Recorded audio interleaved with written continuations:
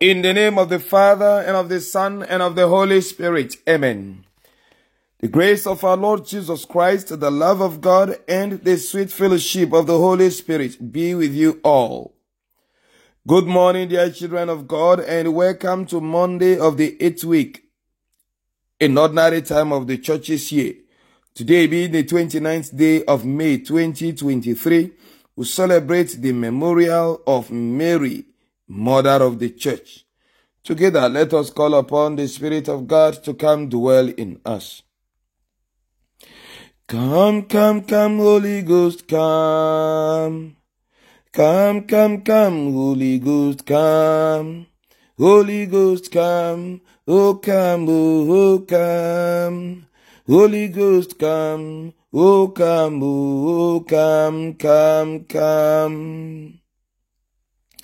Dear children of God, the title of my homily today is Mary is our mother. Mary is our mother. Dear friends in Christ, the first reading today is taken from the book of Genesis chapter 3, from verse 9 to verse 15. And the gospel reading is taken from the gospel according to John chapter 19, from verse 25 to verse 34. In the first reading today, we saw the fall of the first parents of humanity, Adam and Eve, and their subsequent expulsion from the Garden of Eden.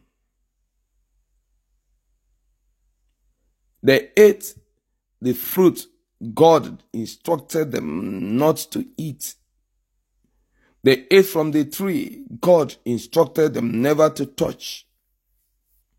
But because they were tempted by the serpent and they succumbed to this temptation, they ate of this tree. And then when they did, their eyes were indeed opened.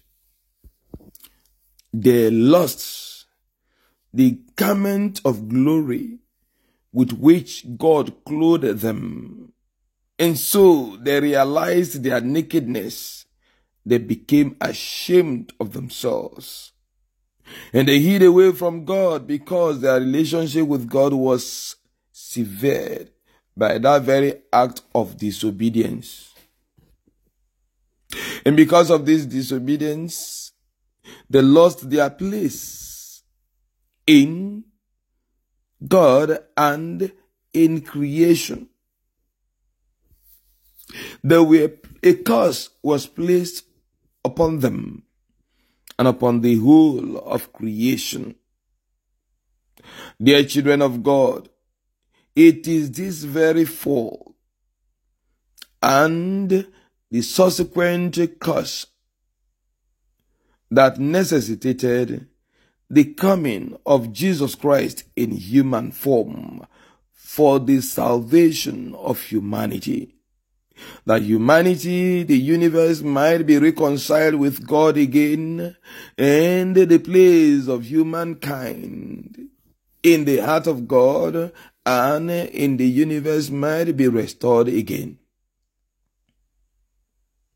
Jesus, through his death and resurrection, took away the curse God placed upon humanity and the universe during the fall of Adam and Eve, and restored humanity into full communion with himself again, bringing them back into the new Garden of Eden, the church. And so, with the incarnation of Christ, his death and resurrection, the church was founded, just as humanity and the universe was created in the first chapter of the book of Genesis. Now, this new creation, if you like, for in the death and resurrection of Christ, God recreates the entire universe. He recreates humanity. He renews his love for us and reconciles us back to himself. And then he places us again in the Garden of Eden, not of old, birth of new. The Garden of Eden, now symbolized by the church. The church therefore becomes a place of oneness with God. And Mary today is referred to as the mother of the church because of the significant role she played in the salvific work of Christ. Mary here is just opposed with Eve. When God came into the garden to encounter his people, Adam was hidden. And why was he hidden? Because he has eaten of the forbidden fruit. And he said it was the woman who led him to eating of the fruit. The woman gave him the fruit to eat. It was the woman, when she was asked, the woman says, the serpent gave me to eat.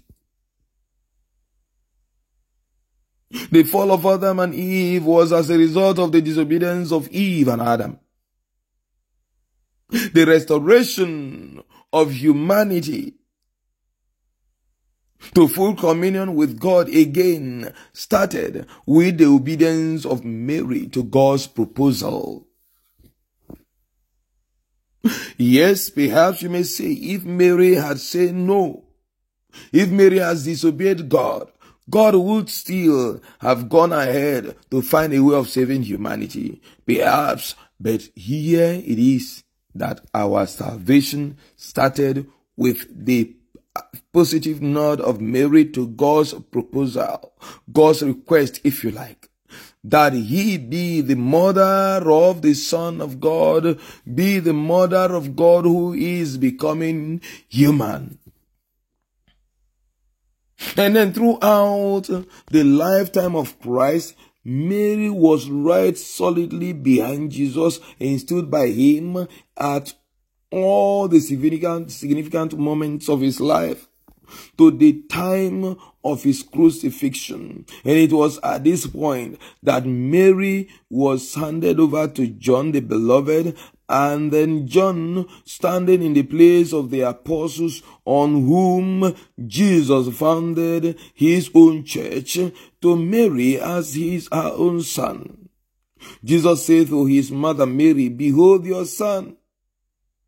And to John the Beloved, he said, "Behold your mother." That marked the beginning of Mary being the mother of the church. Since the apostles, if you like, stood as the foundation pillars of the church. Dear children of God, what we celebrate today, it does not call for the worship of Mary.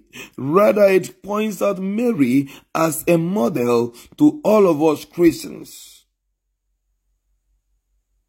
One, we reverence her because of her imperative, indispensable role in the salvation history of humanity.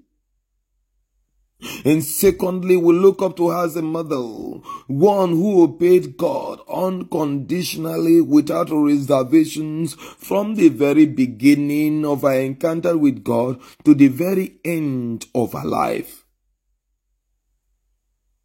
She became the mother of the church at its nascent stage, a role she played so fervently until the end of her stay in this world, until the moment she was assumed into heaven.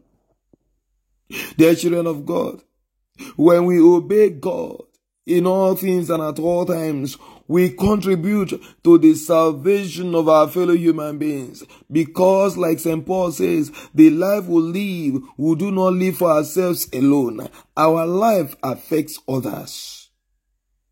When we obey God, when we do the will of God, beyond ensuring our own personal salvation, we are contributing to the salvation of others.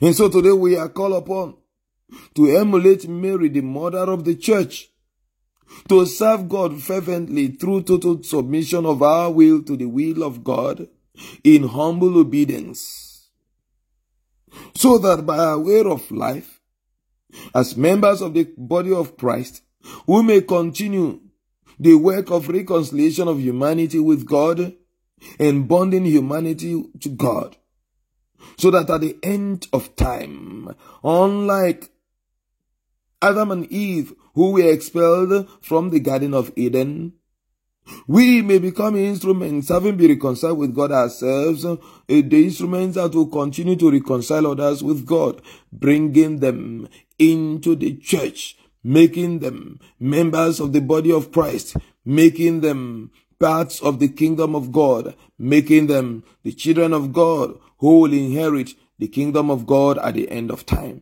May God give us that grace to, like Mary, the mother of the church, continually obey God, do His will in all things and at all times, and become, indispensable instruments through which our fellow human beings and our generation and the entire humanity might be saved from condemnation and brought into the kingdom of God, the church of Christ, through Christ our Lord. Amen. The Lord be with you. May Almighty God bless you, the Father and the Son and the Holy Spirit. Amen. Be assured of my prayers and my blessings always.